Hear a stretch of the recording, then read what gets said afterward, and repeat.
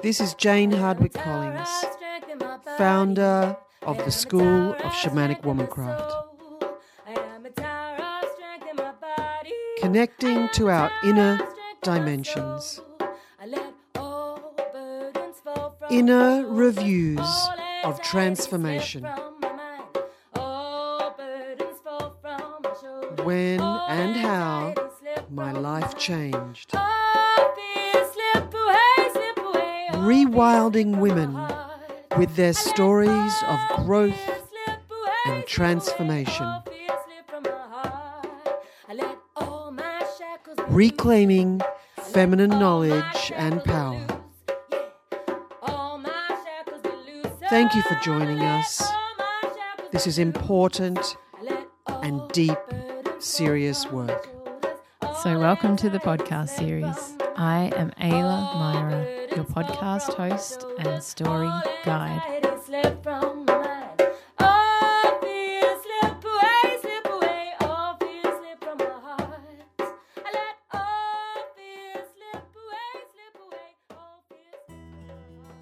Welcome, and episode 23 with Akhalita, and hope you enjoy this show. It's a beautiful weaving of conversation and awakening and womb consciousness and a new story. So all right, enjoy. Welcome to the Womancraft podcast. We've got the beautiful Akhalita with us, and really blessed to be joined. We're in January, approaching a full moon, and so just really calling in that energy, and big welcome to you. Thanks, Ayla. So grateful to be here and be amongst, some of the other episodes you've done. It's been really beautiful. Going back over this week as I just was speaking to you of and listening to some of those podcasts and really feeling the magic, of those women's stories touch me again. It's really beautiful. It's really interesting when I hear the stories, and even from women that have journeyed many years ago, that medicine of story and just being able to hold that space. It's really beautiful. Yeah, well, it really speaks, I guess, to what has come through for me has been really influenced by my time with the school, which is this vision of the Amazonian arts, and very much like if I had to summarize it in a few words, which I find really difficult most of the time, but a new story, it's a new story. And I think having heard so many beautiful, deep stories and rich stories from women over that year I was journeying with the school has definitely helped me bring that through. Yeah.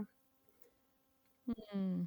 And what year did you journey? And start telling us about what it was like coming to your first gathering and what called you to this as well. Yeah. So I met Jane back in 2011. I think it was at the inaugural Seven Sisters Festival down in Melbourne.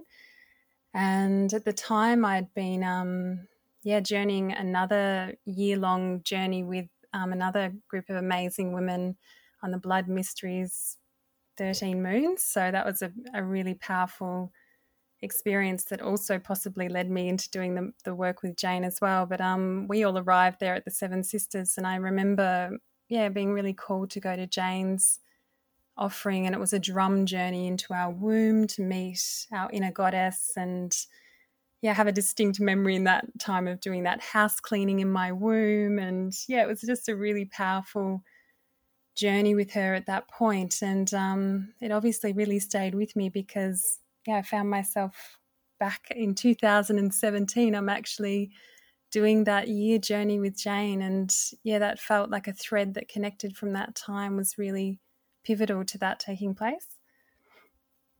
Did you ever do any work or any connection to your womb prior to that journey? Yeah, well, I had, as I said, I'd arrived at that festival having done a year-long process or work, again, 13 moons, so a monthly gathering with, in the Blood Mysteries tradition. So, at that point I had actually been deeply immersed in that tradition, but I had only been involved in women's groups for a few years prior to that, and just had such a strong awakening into that work that actually was kind of the advent of everything that was coming to fruition to be the Amazonian art. So everything that I feel now has been very much come through as my soul work in the world was connected into me stepping into women's work, and that began probably about 3 or 4 years before I met Jane. Yeah. I started. I think it really began for me when I'd made a conscious decision to walk away from my university studies, and just felt like something. It was all looking good on paper. It was all ticking all the boxes. My resume was looking really good, and something just was not right for me in my body, and I couldn't at that point tell you what it was, but I went off and did some Vipassana meditation. I took a bit of time for myself, and I came out of that, and I just decided I was going to let all of that go for the time being and really start to follow the feeling. And the feeling took me down to becoming a shiatsu practitioner, and it was during that time that I really started to trust more. I was becoming more embodied through that practice and working that way. And that's that through that process of becoming more embodied, I started seeking out more embodiment practices, and that's when I started to get involved in women's circles and had some profound realizations at that point about why, and I knew why why my university time was not fulfilling me in the way that I knew my soul was crying out for me to connect to this this part of me that I had forgotten. Yeah. Yeah, I find it really interesting when you just brought up, going into the womb and the cleaning and clearing and the housekeeping per se. Yeah. I did, like feeling into that process. I remember the first time I sort of went there, and I was just really shocked that I've never connected into that space before. And I was just really curious around, the work that you've done before around, like connecting with the womb in itself, and just what that's like as a first time. Like I remember doing a drum journey and doing that, and like going in there and tending to that space, and just that real like, wow, this is so powerful and so at home. I just felt really at home with that process, and it felt so natural and something of such incredible disbelief that there's so much disconnection around that. For me, I was probably only had done a little bit of women's work at this point. It was a few years before I met Jane that I had just a really profound dropping into my body as a woman. And I started Aikido when I was 18, and this was in my late 20s, and I just had complete disconnection from my body in many ways, which was kind of really humbling to realize, because I am doing a martial art. It's a Japanese martial art that is very much about being in your body to practice that. It's a physical art, and yet at that time, 10 years or so after being a practitioner of that, I realized that I really didn't know my body very much at all. That's what came through me through the shiatsu and doing the women's work, and actually dropping in to my body with a womb and my monthly cycle, and in a way that I just had never experienced prior brought that level of consciousness to it. And I was just kind of dumbstruck that we don't, we're not guided to do that. We don't, in terms of our mainstream systems in place, and certainly the way I was brought up very much in a beautiful and loving, but very much patriarchal family. And just those things were not part of my learning or education. It wasn't around me in a conscious way. And to come in contact with it in your late 20s just feels so, I'm so grateful I came in contact with it then. But it's kind of shocking to realize as a woman that you've lost all this time, that you could have had this, been exploring that relationship earlier. And I think there was a lot of sadness that came for me at that point as well.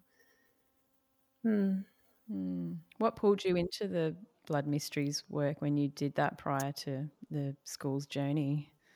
Well, for me, like my background is my health background is that I have had primary dysmenorrhea, like a really severe form of menstrual pain since puberty, and so some of my first periods were marked by just passing out and knocking my head on things and being in hospital, and so I had some really full-on introductions to what it was to be a woman, and I think that was really, that banshee scream in my womb was clearly the reason I had to. Yeah, I think that was definitely why I left the university at that point and just went, this is not my deepest calling. My deepest calling is to follow that voice, that voice inside of me that is screaming for me to understand something deeper about myself.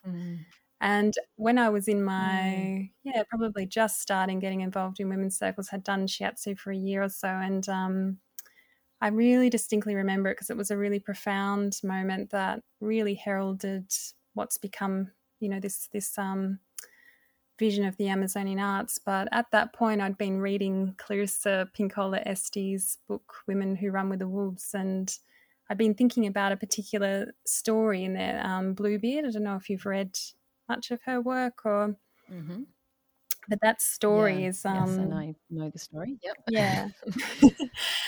Yeah. I just had a profound awakening around that story. About it was like, the veil being lifted at that point for me. It was, I just couldn't, it would all happen in a couple of seconds, and I wouldn't say it was like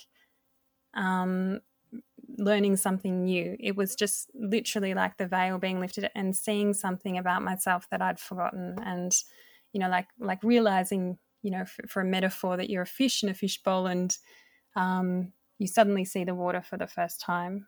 Yeah, it was that level of profundity and quite shocking. And I think that was really around that whole shocking revelation that I really didn't know what it meant to be a woman. Yeah. And I guess, the suppression like of the feminine in general. Yeah, sorry? Yes, absolutely. Yeah. Do you felt like as a child that you had, like in retrospect now, that you had a sense of perhaps knowing, and that you had to just put this back together when you started getting guided, I guess, into this? Yeah, like I honestly feel that that's the only way we can remember things, is because we actually kind of already know them. And when I say that, I'm coming from a perspective of past lives, of us all carrying this these ancient lineages within us. And it's just in that story, actually, because I just recently went to another retelling of that Bluebeard, an older version of the Bluebeard story called Fitch's Bird. And in that story, the sister is wanting to put, she's in this room of dismembered women, so it's a pretty dark and horrific story, but she can only actually put back together the women who she knew. So her sisters, she couldn't actually put back together the women who she didn't know. And that was really interesting to explore that word remember as a real opposite or antonym to dismember, and her ability to put them back together from previous knowledge of who they were. So I see that as kind of, we, in order to bring something through, you at some point in your journey, or maybe you're tapping into the Akashic records, but you're tapping into something already known, and bringing it back through. Yeah. Beautiful. I'd be really intrigued about the old Bluebeard story too. That sounds really interesting. Yeah, it's really powerful because it's such a patriarchal story. Like this, this man, this dark kind of very powerful man is, in the Bluebeard story, he desires himself a wife, but he doesn't, he wants her to be not only under his control, but basically he wants his control to almost be internalized by her, so that she's self-surveillancing. So she will just do what he says regardless of whether he's there or not, out of fear. And because she is curious and opens this door that, he's given her all these wealth and all this, access to all his palace and all the rooms, but he says, do not go in this in this one little tiny room. Everything else is yours, and he leaves the castle and lets her explore. And he's obviously waiting for the woman who's going to do that, and then he's going to marry her, and he'll have this woman who not only does he have control over if he wants, but he's internalized for her a sense of control, a sense of fear that she's self-regulating that, or self-surveillancing. So there's three sisters, and both the older two sisters go straight into the room, and he, the consequence is that he kills them and dismembers them. It's this true horror story. And the third sister works out what's going on and actually turns it around and plays the game. Like, one of the things we spoke about when we were looking at this story the other week was how you can't, when there's a real imbalance of power, you can't actually face that power head on. If you're the person without the power and you're facing some sort of really strong imbalance of power, you actually have to use some cunning and some wit and think about the way in which you can get out of, that circumstance, especially, this is kind of relating to domestic violence situations in this story. So, it was really good to explore some of those themes and how this, the youngest of the sisters actually outwits Bluebeard and goes and gets back to her relations and is able to bring her community to and in the fairy tale he's destroyed, so it's destroying this part of ourselves that you could also look at it as transforming or transcending this part of ourselves that can be very deep, dark shadow aspects of the psyche. So it's a really powerful story. There's so much to explore in it, and I think in these times we live in with all this surveillance and what's happening out in the world right now, a lot of the structures of the patriarchy are very they're very in our faces, and trying to understand ways in which we can bring about healthful, wholesome changes in the world without confronting that power head on, because that doesn't work. Oof, there's so that's just so big. Like, just even hearing that little snippet has just really activated me into like. There's a lot in that story, actually. It's a long story. Yeah, absolutely. Yeah, and and again, like, it's such a great process, isn't it? The medicine of just pulling apart, almost like dismembering a story to put back together again, and in that metaphoric sense. It's absolutely. Yeah, I just feel very activated already of just hearing that and excited about. They're really powerful. I find this. Yeah, the stories are so powerful to hear like that, especially when you've got somebody who really understands what the bones are actually speaking to and can help listeners kind of tease it out for themselves. And in that particular process with this storyteller a week or so ago, we did some, just free writing for 15 minutes after that without stopping. So you're not analysing, you're really dropping into your right hemisphere of your brain, your lunar consciousness, so that you can just allow to come up what's, what wants to speak to you personally, what it's activated in you personally as it relates to that story, and doing some really deep imagery work. So what images come up for you in relation to this story once we've teased out some of the deeper themes. So it was really beautiful, because obviously there's, it's a really important thing to have safe spaces for women. This was a women's circle particularly, but to speak to some of those really, really hard places that some women have experienced or have friends who are going through with domestic violence or, sexual violence in any way. Yeah. And is this what the Amazonian Arts do as a collective to offer this, or is this through someone else where you do this story work?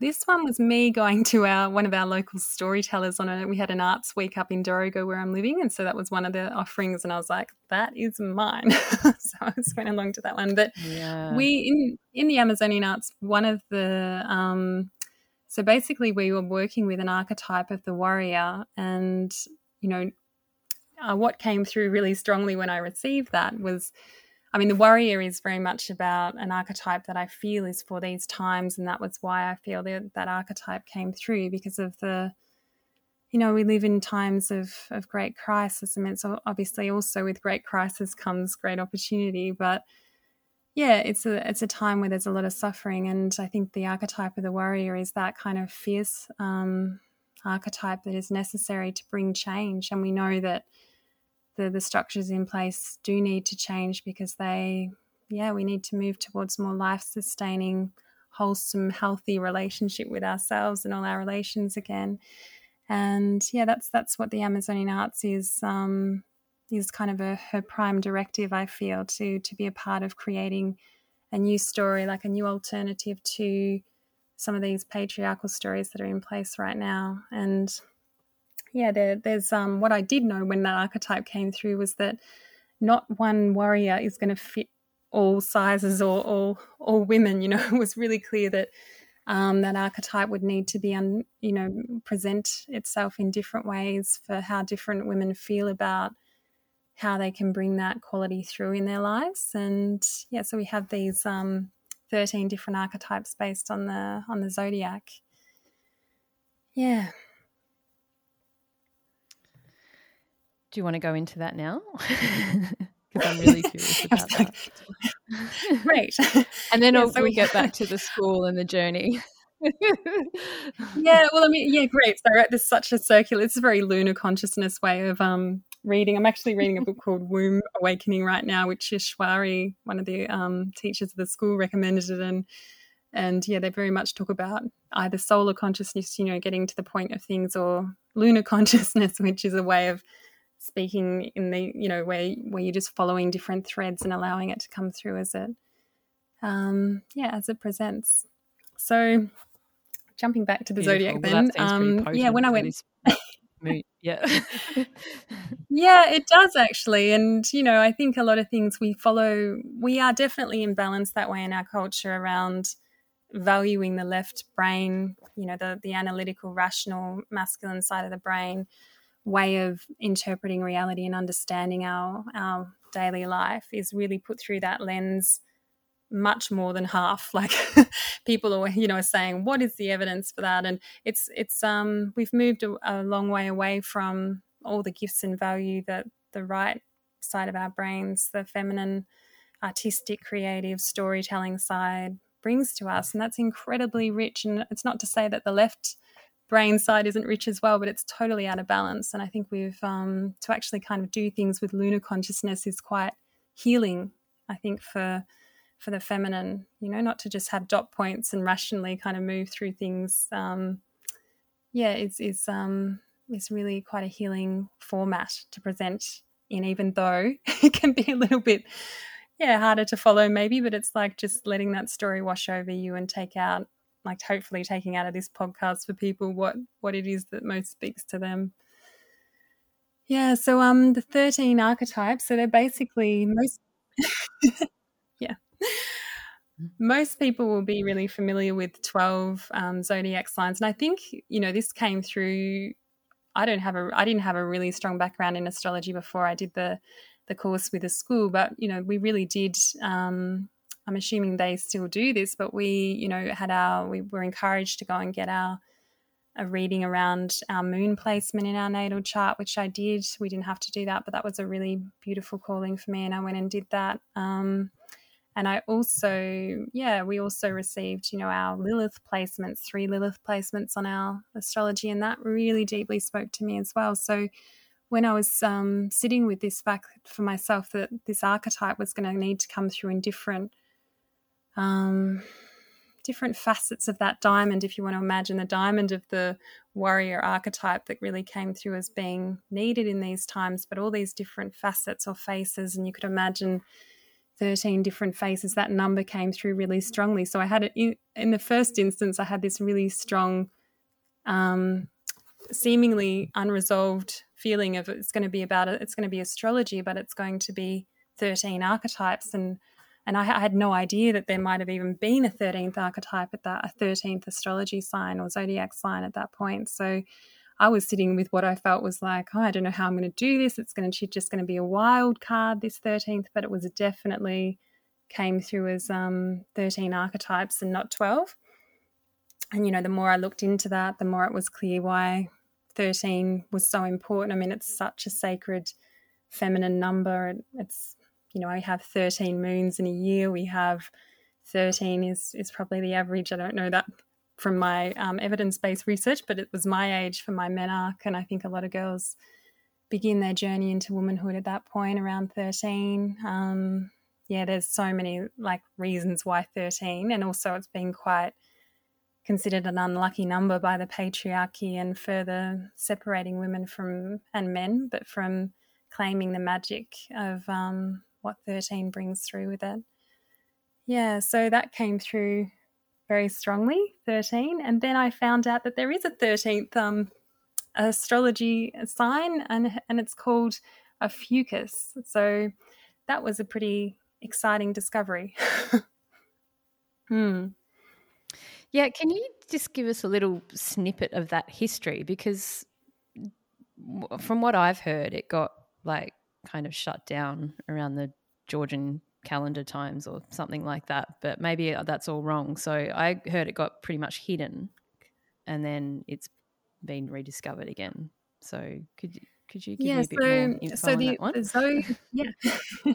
I'll try. I mean, I'll give you what I do know, that the zodiac is basically the path of the apparent sun through the constellations. So there's a lot more than 12 constellations in our night sky, but that is, a really special belt or band that the sun passes through according to our perspective from Earth. And those zodiac signs were also in ancient times, or matriarchal times, called the houses of the moon, and they had this such a powerful significance in people's lives. And this 13th sign, as far as I have found out, is that it was very much, it was used. I mean, from what I can find out, it was used in matriarchal times. But as you're saying, as soon as we moved into patriarchal and we're trying to make things much more solar consciousness, as in everything's fitting into calendars, because we used to have the 13, a lunar calendar running alongside a solar calendar. So you'd have a yearly solar calendar running alongside this lunar monthly calendar. And that just basically through the patriarchy disappeared or got superseded by just, really focusing on the solar and really diminishing the lunar, because it wasn't, it was uneven or it didn't fit, or, and they were never meant to fit into each other that way. They were meant to be dance, next to each other as these beautiful expressions of the feminine and masculine. So I think that's very much what happened to a fucus as well. 13 was again, considered an unlucky, came to be considered an unlucky number because it really represents the feminine. It doesn't fit. And the irony though of this is that, fucus has actually been spending more and more time in the sun. And I think that's so interesting that, everything keeps changing out there. Obviously, the constellations, we're always moving in relationship to each other. And Fucus has started to, have more time in the sun. And to me, that really heralds that she will be seen. She will be seen. And Demetra George was talking about a group of constellations that she believes, this is another way of talking to this point of transition that's happening in the world right now. And she talks to it about as a shift in world ages, and that the group of constellations that are ushering us through this shift are right where a fucus sits. It's her mythology is around the snake handler, and it's the serpent. There's two of these serpents, a fucus being one of them, but also the other one is Hydra, I think, a sea serpent that runs along Scorpio, Virgo, Libra, and a fucus. And that is where Demetra George sees, a really big shift of the consciousness on the planet happening. So it's a really there's been some really amazing things happen with this project, Ayla, and I think a lot of the time my feeling of how it's come through is that I'm remembering. It's like it's going backwards in some ways. Like something comes through, and then all the information backing that up kind of starts presenting in my life in different ways. But it's like it's a feminine way of bringing it through, because I have to really deeply trust the information I'm being given. And then I get, people going, oh, yeah, or they send me a book where it's written, or, I'm getting it in reverse. And that's been a really profoundly unusual and interesting and beautiful way of working with a lot of trust. You are listening to the School of Shamanic Womancraft podcast series with Ayla Myra. Subscribe to our podcast via iTunes and all good podcast players.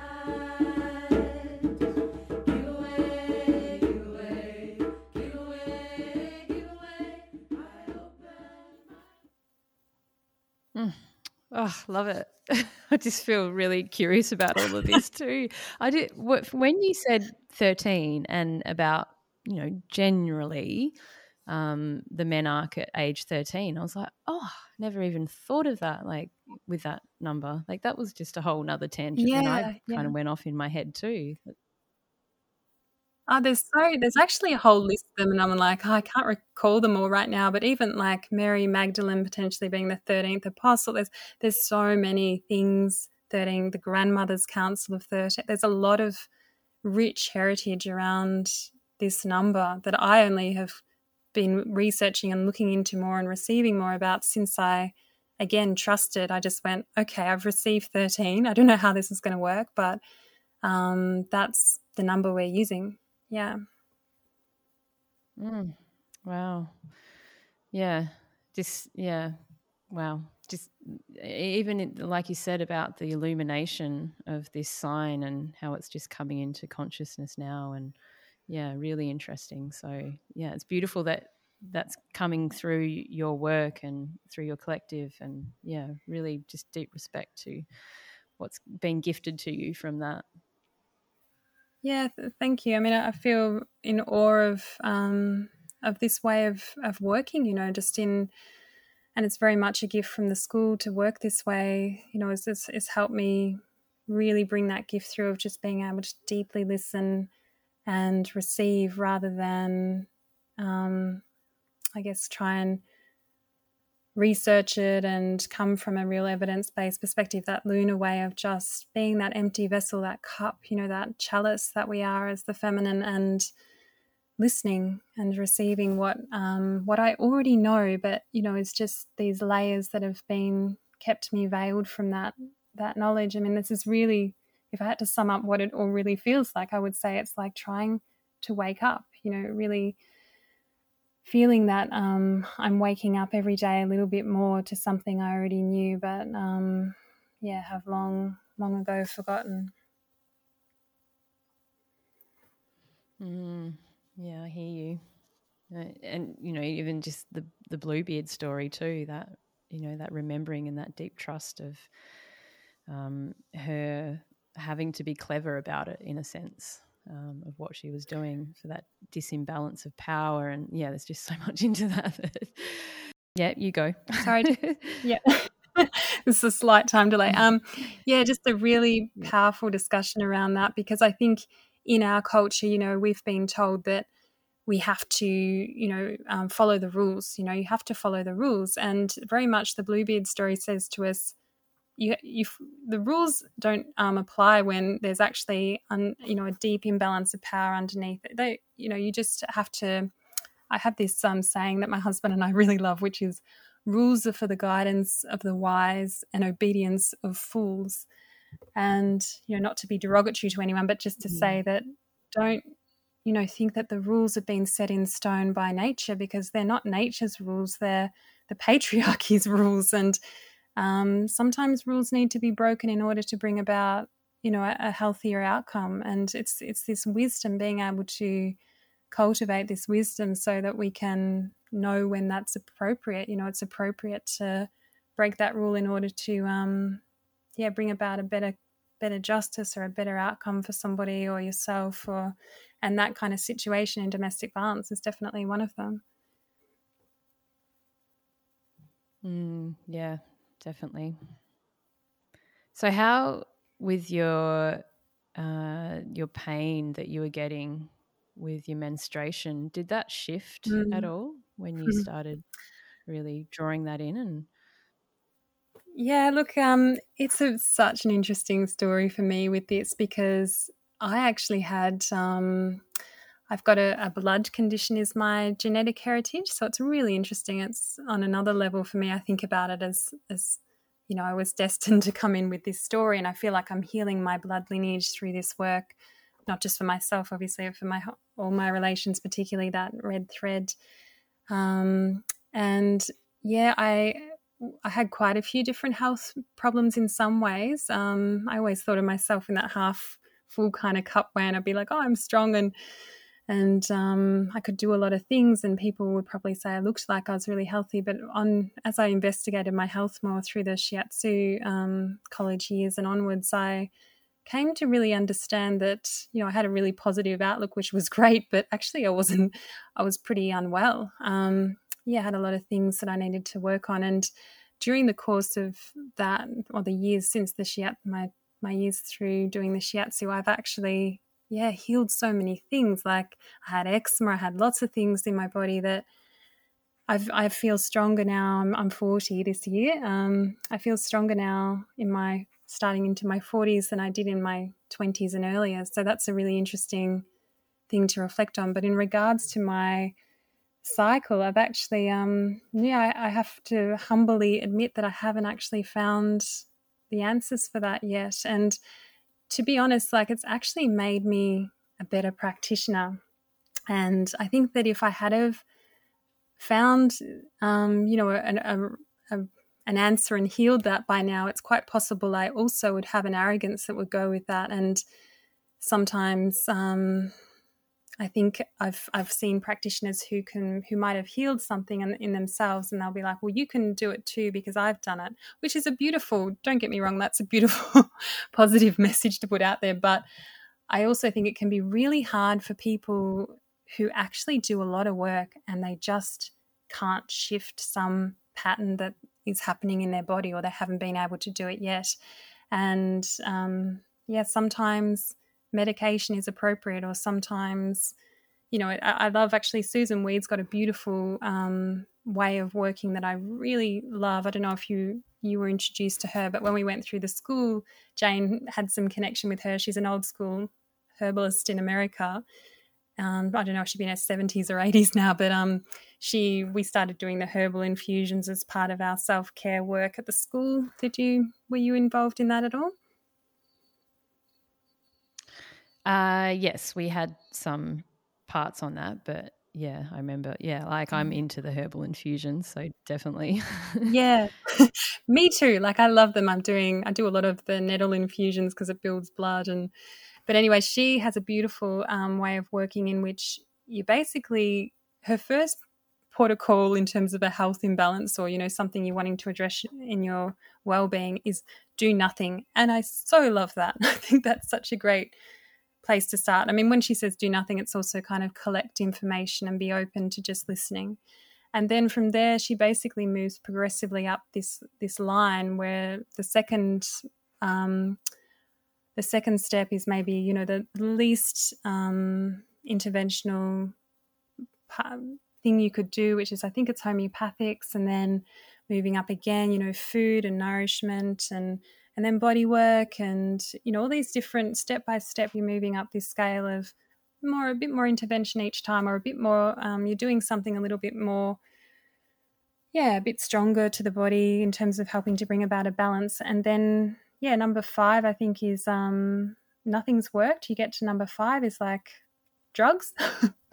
And then number 6 is surgery, you know, like break and enter, she says, you know. So I really value that scale, because I think, you know, for some people, and at some points in our lives, we actually might be in 5 and 6, and to have the humility to be able to honor somebody who's hit that point, because they may not have tried everything that other people can think of for them to try, but I just I really value that, having gone through this process where I've tried so many things, Ayla, and done a lot of functional medicine and women's work and drum journeying, and still haven't gotten to what I would say is a healed physical expression of it. But I would say that I do feel like I have changed a lot of the patterning that energetically contributes to that. So I feel like, I haven't actually chosen to have children this life, but if I had have had children, or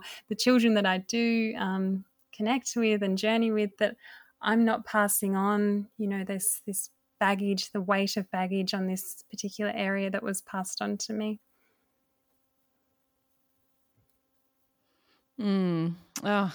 Just, hearing that again, and how you've just described your journey and your journey now, just what came to me was, you're right. Like that, sometimes you can, if you go into something maybe quite targeted or blinkered, or being told that this is the only way because this person healed it this way and this is your journey too, then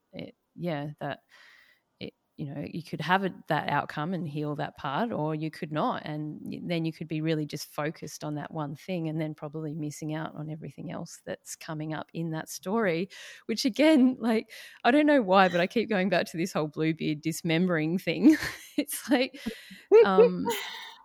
if you just blink it into the one approach, like maybe that's kind of what allopathic medicine always tends to, not always, but like more holistic way of looking at these things, with anything.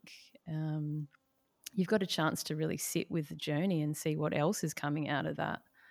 And that just reminded me of that, the Bluebeard again, like the dismembering, to put it back together again and see what, Yeah, and I honestly feel, Ali, that Ayla, that there will be that there's more medicine ahead for me through the work that I'm doing with the Amazonian arts, as much as it is a gift for, I feel in my being and from what I've received about it, that it is a gift for other women who choose to journey it, and we are actually opening it up.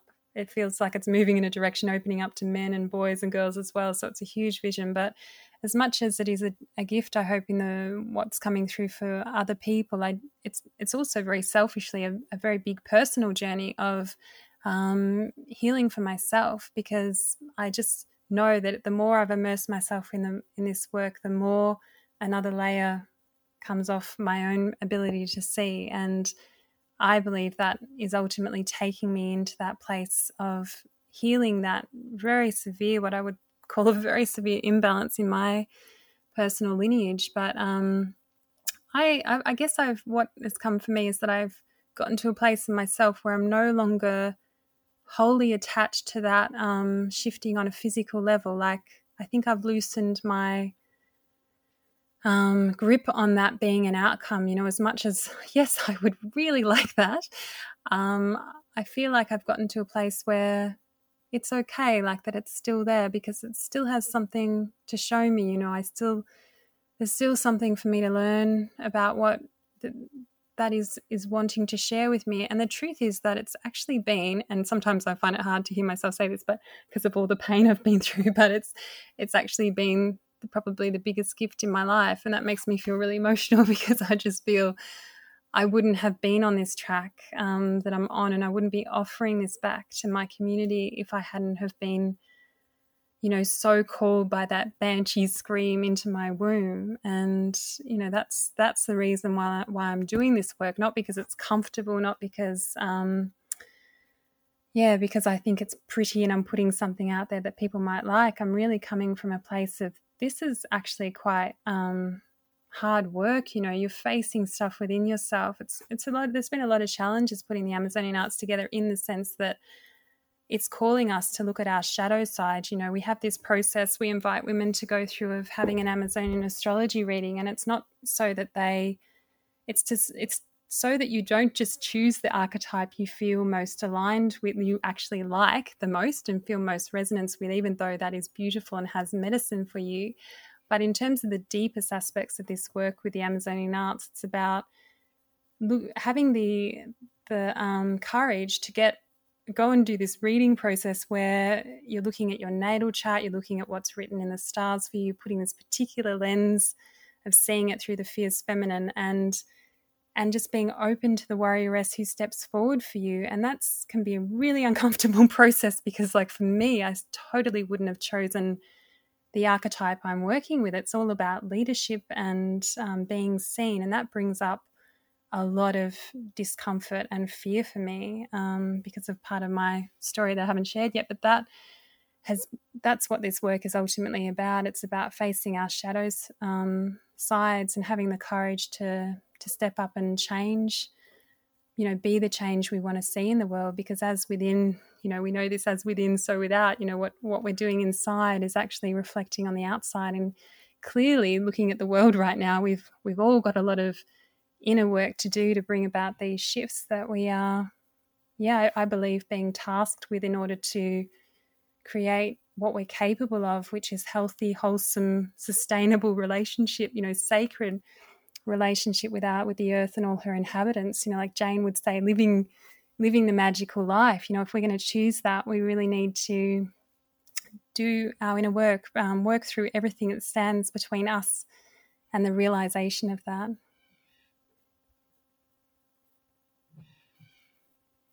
Oh, yeah, I fully hear you, and just sitting with all of that. Yeah, definitely. And so I guess if we can go to the first question, which I used now that we're like well into, we've gone there. So I'm really enjoying this lunar consciousness podcast. But yeah, let's talk about the school now. Right. So what was it I love like this. for This you? is circling around. Yeah. Well, to be honest, like Yeah, absolutely. I totally had all this resistance to doing it. And that came up for me and still comes up for me now in different ways. But that is totally connected in with my wounding with the feminine, is that, a lot of, I didn't feel, and I'm starting to move through that, but it still comes up for me, that not feeling safe in women's circles or doing things just with women, especially through Aikido, which was my main thing that I did from 18 onwards with groups. It was mainly men, and I felt really comfortable with working with men, but working with women was like totally out of my comfort zone. And it's only, as I said, through that banshee scream of my womb that I'm like, oh, but this is exactly the work I know that I'm here to do this life, And when I stepped into the school, I was like, I'm just going to keep following this work. It's really uncomfortable for me and really hard, but it's full of gold, and I know this is actually what I'm meant to be doing. So I certainly wasn't one of those women rushing in going, oh, this is like, I'm so can't wait to get back, and I love being with the women, and I just feel so held and healed and heard and all those things, which I know those spaces offer. But there was, again, veils in the way of me fully, and still are, to be honest, like fully reaping the riches of those spaces together. I'm still healing things around that. So when I heard there was going to be 60, I think we were the first year in 2017. That was my year with 60 women. I was like, oh my God, that's a big circle. Like I think there are about 15 apprentices, but still, that's 45 women journeying. And I did have a moment of going, this is not exactly what I thought I was signing up for. I was thinking like a small, intimate, group. So I had a sister who was doing it with me. So it was beautiful because we lived quite a few hours away, and we would journey, we would drive up together and back, and we'd have debrief, and that was really special, a really special part of the process for me. But I think what I, having done a little bit of circle work and facilitated small groups and things before coming to Jane's, I thought, wow, actually, you know what? This is going to be an amazing opportunity to see how someone facilitates a women's circle of that size. I actually became quite interested in that question. And that was a really beautiful part of what I received from the circle as well. Like watching, I was very interested in that deeper listening to how the apprentices and Jane were managing that space, because I wouldn't have known it at the time, but I guess, I've also been started to move, and it's part of working with this archetype of the leader, the Leo warrior queen, is actually working with leadership. And I've been involved in doing things around that now, more so than I had at the time. So it was actually a question, obviously, I was wanting to ask myself and know, how to do that. And I must say, I have great appreciation. And I was so grateful to watch her in action and the apprentices, because I think that was amazing, very incredible to facilitate that kind of size. I mean, I don't know, was that what numbers did you have in your year, Ayla? So I did the 8 seasons journey, and that was with Tallulah, and we had 15, I think. Yeah. But I do remember, now I would look at it differently, but I remember at the time going, I could never do that with 60 people, like resistance.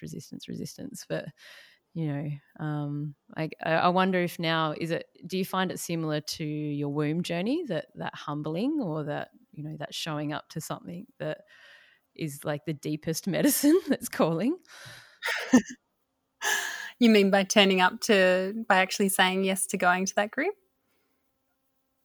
Yeah, absolutely, because it does come up, and this is actually really good to talk about for people that are considering journeying. Like, how was that with you? Because, for me, I was like, no way. But if I knew what I knew now, it would be like, no, there's something there for me in that. Having done the work. Absolutely. So yeah, how was that for you? Yeah. Well, I think at the time, I mean, one of my, I think, strengths that I have fostered over the years was this courage to actually step towards that, even though a lot of me was saying no.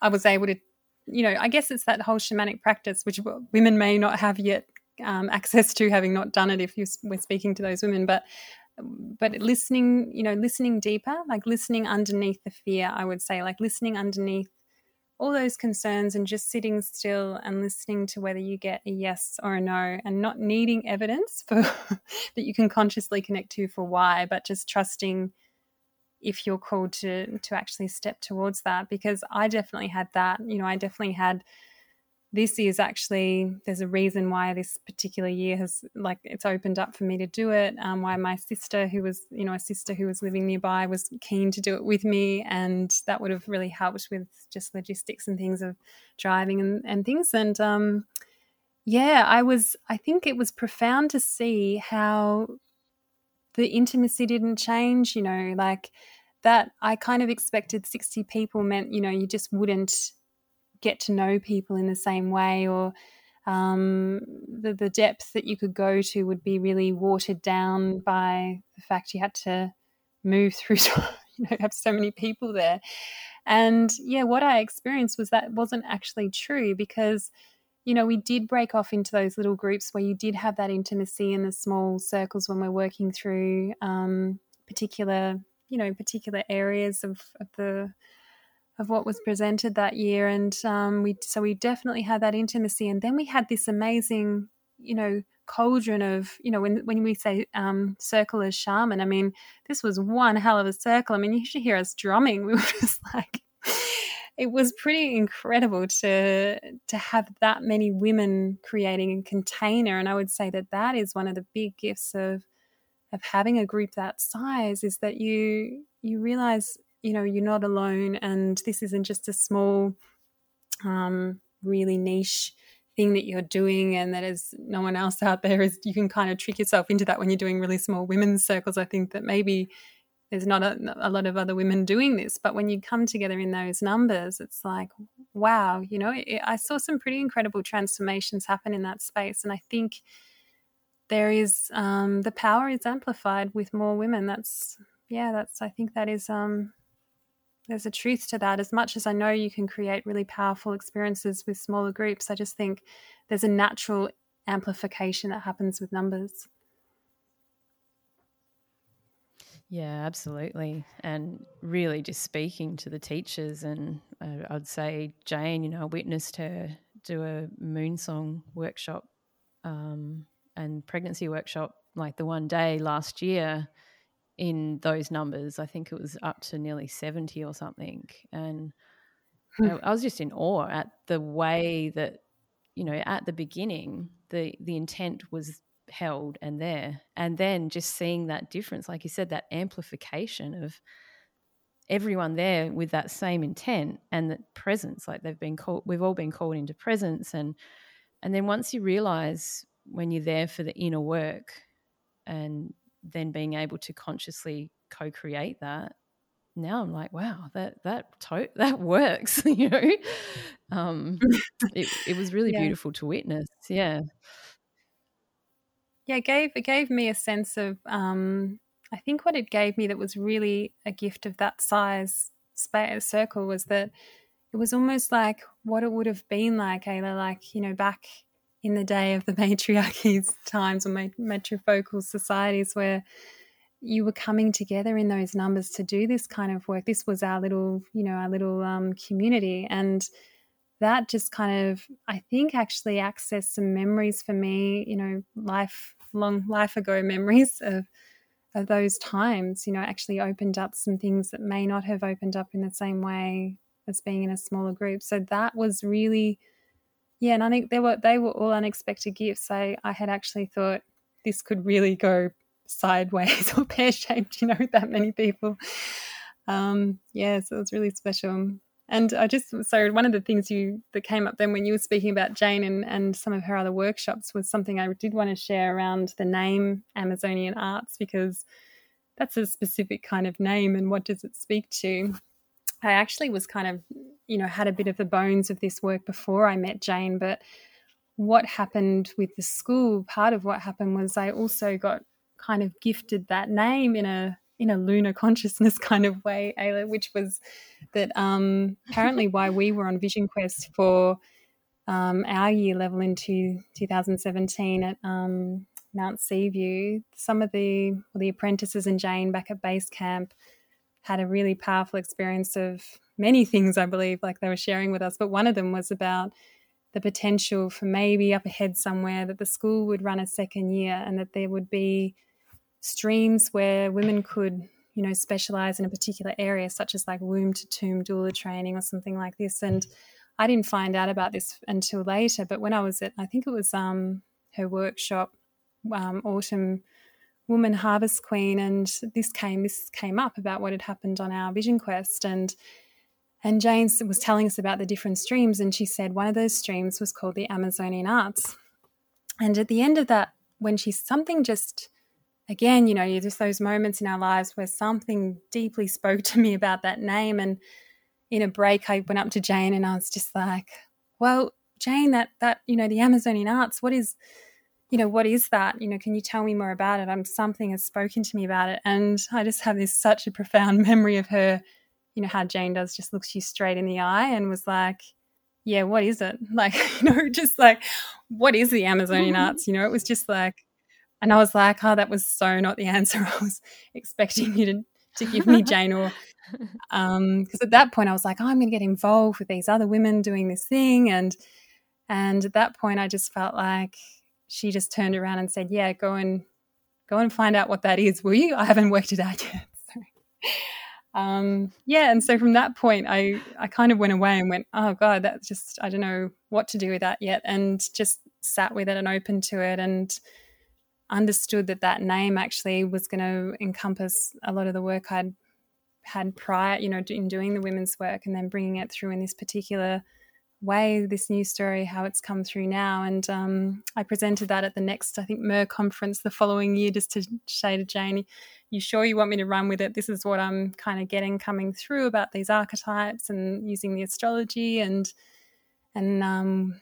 potentially having groups where people can make a weapon or do weapons training, with the Aikido background, and definitely not with a sense of violence, but with a sense of protection and really using the weapons as metaphors in the sense of, a sword can be cutting away things that no longer serve us and using them in that way. Or so definitely a really rich understanding of that kind of work, other than being violent with weapons, because I know that brings up that for a lot of people, but using them as metaphors a lot of the time, as well as doing training. But Aikido's got a beautiful philosophy, and that's really where I'm coming from with any training that I offer on a physical level, which is very much about, as within, so without, in terms of your faith. The biggest enemy, the founder would always say, is yourself. Do the work inside, and then you'll notice how conflict the more conflict we resolve within ourselves, the more that falls away in our outer world as well. The conflicts that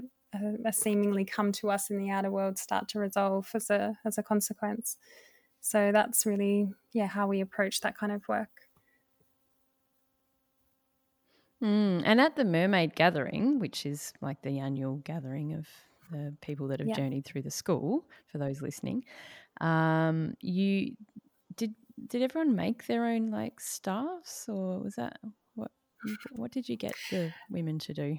Well, the first year was me, like my husband and I made this video here of just like doing, we have an archery target. We both do a bit of archery, and we had some Aikido, we did some bit of bush skills because we live off grid in nature. And so we did put this video together, and I kind of dressed up a bit like an Amazon. It was quite fun.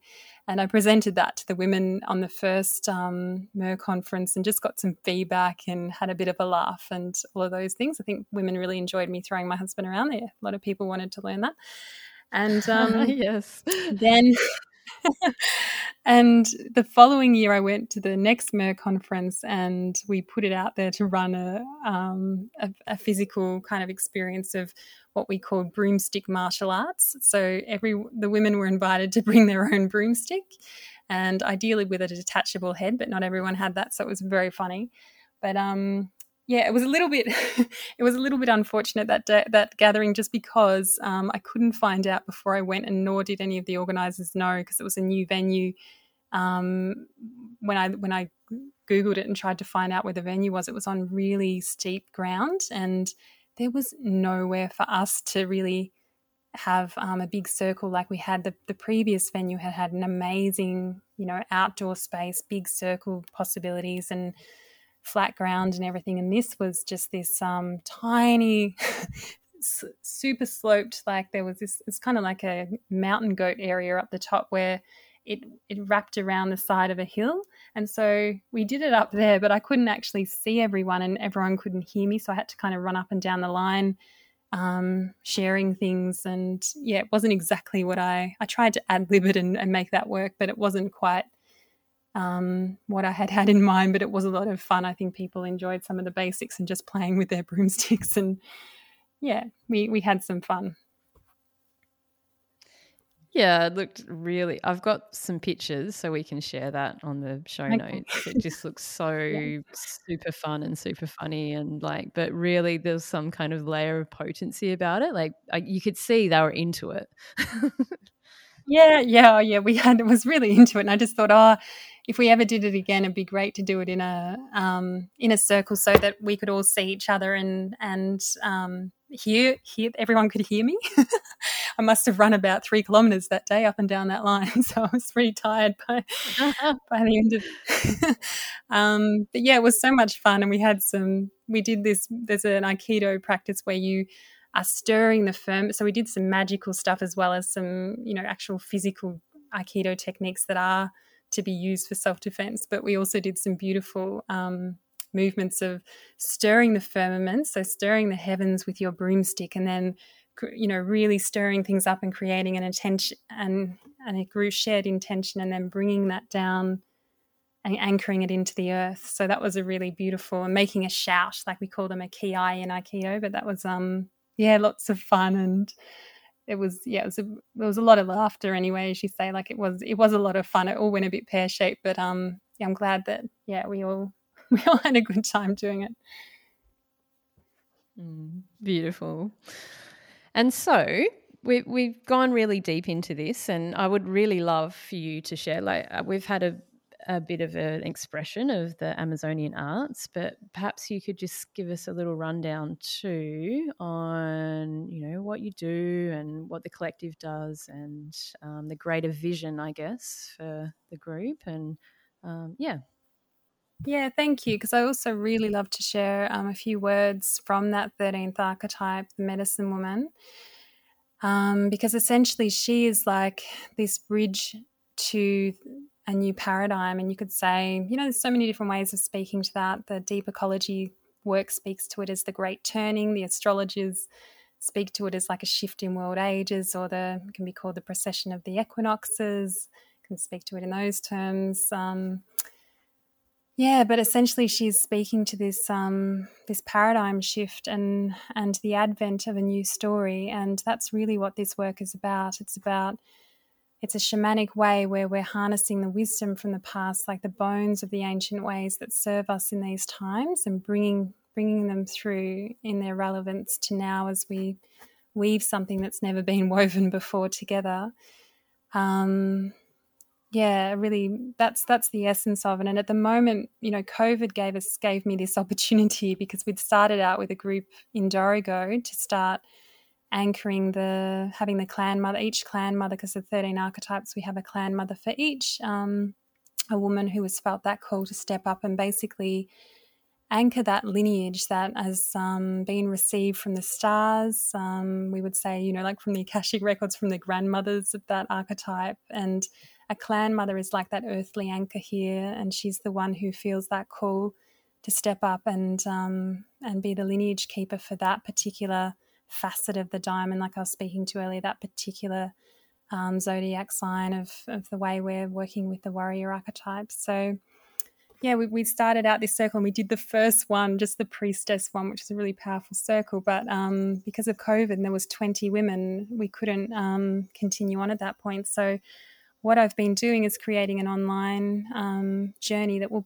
ultimately be a great thing anyway, because it's going to be a resource for women who want to journey physically, gather in other areas, and they can access this resource then and come together and journey the work that way. It's a monthly 13 moons journey. Well, that's what you can take as long as you like, but we've kind of created a month by month pathway that basically zooms in and out and focuses on a particular astrology sign, a particular archetype, a particular warrioress. But women can also get an astrology reading and just focus on theirs if they don't feel called to do the whole 13 moons journey. But for those women who do and want to dive into the deeper work, that actually opens the door to a second year, which we're starting to bring through by journeying, or going through that full year journey. So that's a process, like with Jane's, that would open a doorway that would otherwise not be there for you at this point.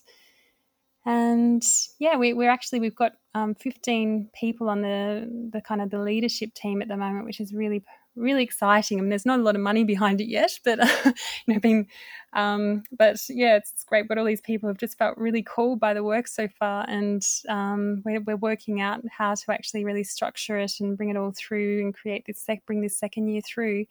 And we've got clan leaders and vision weavers, they're called, in that group, and that's starting to include, we've got men starting to step in. We're still running a women's only circle at this point, but we've got vision for all coming together in the second year, where men and women would come together and work as well, boys and girls. So we've got a mother of the shield maidens, so that's a woman who's going to be running the girls' work.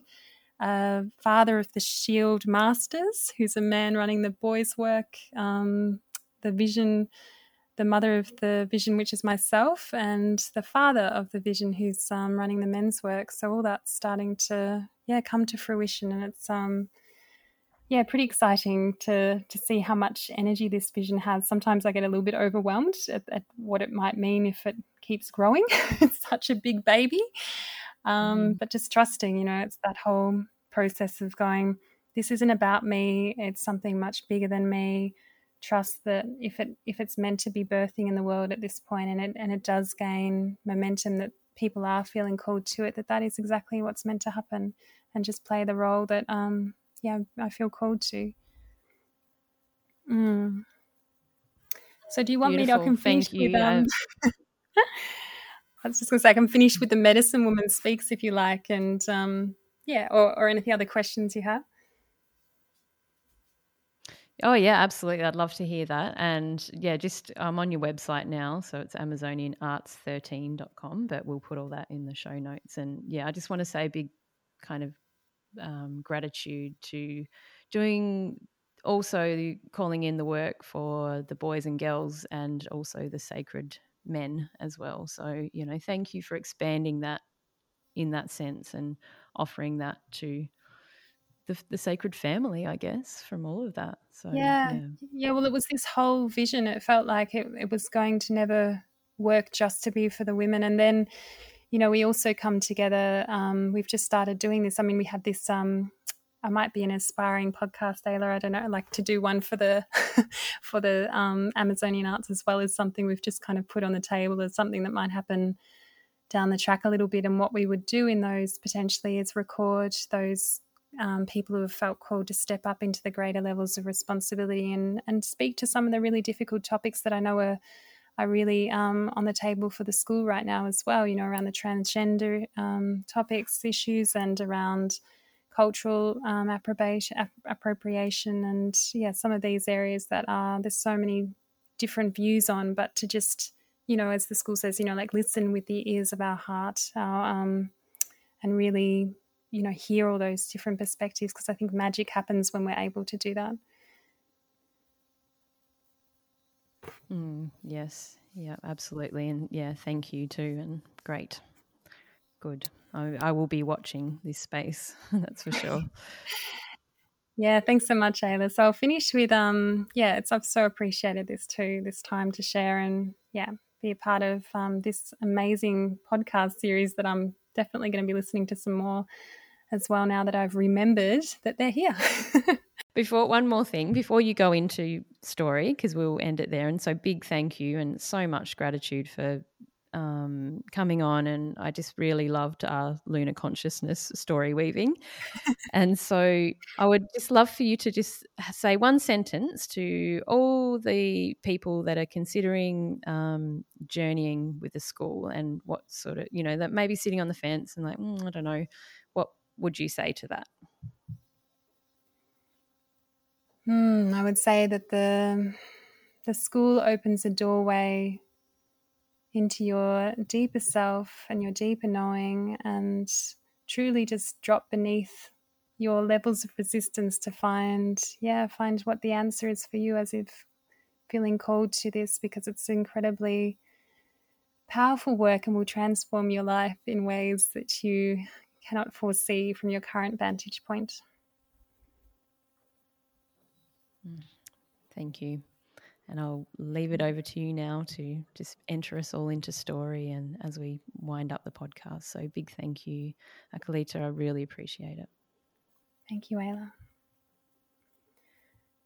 So this was received, it doesn't go for that long, but it's a transmission that I received from Medicine Woman, who is the 13th of the warriors, the 13th archetype. She says, I am born from the constellation of Fucus, who many of you will not know, for I am the 13th, and I have long been cast out, rejected, and denied. I am the poisoned one. Long ago, when the sickness arose in humanity and the gods began warring and slaughtering the goddesses, I witnessed unspeakable horrors. When I could bear them no longer, I stood forward in her name and was persecuted, poisoned, and left to perish. That day when I stood for the goddess, my primal parting scream was felt in the wombs of all women. And that day when I died, a part of you came with me. The part of me that belongs with you in the earthly realms has been in a long and lasting slumber for thousands of years, for I had chosen to forget. But my serpents have stirred, and I have heard those of you who are also awakening call my name. As I feel into this ancient part of myself, I realize that over the millennia the wound has healed, and like all things that are fully healed from trauma, it has taken on a new and formidable strength. This strength has its roots in the ethereal realms. It does not begin as something dense and physical of your world. It is like a finely woven web, a weave of gossamer silks from the ether that is now entering your dimension from mine and inviting you to rest into its all-pervasive power as you consciously remember me, drawing me into your world once again. For I, as my good friend Black Unicorn says, am back.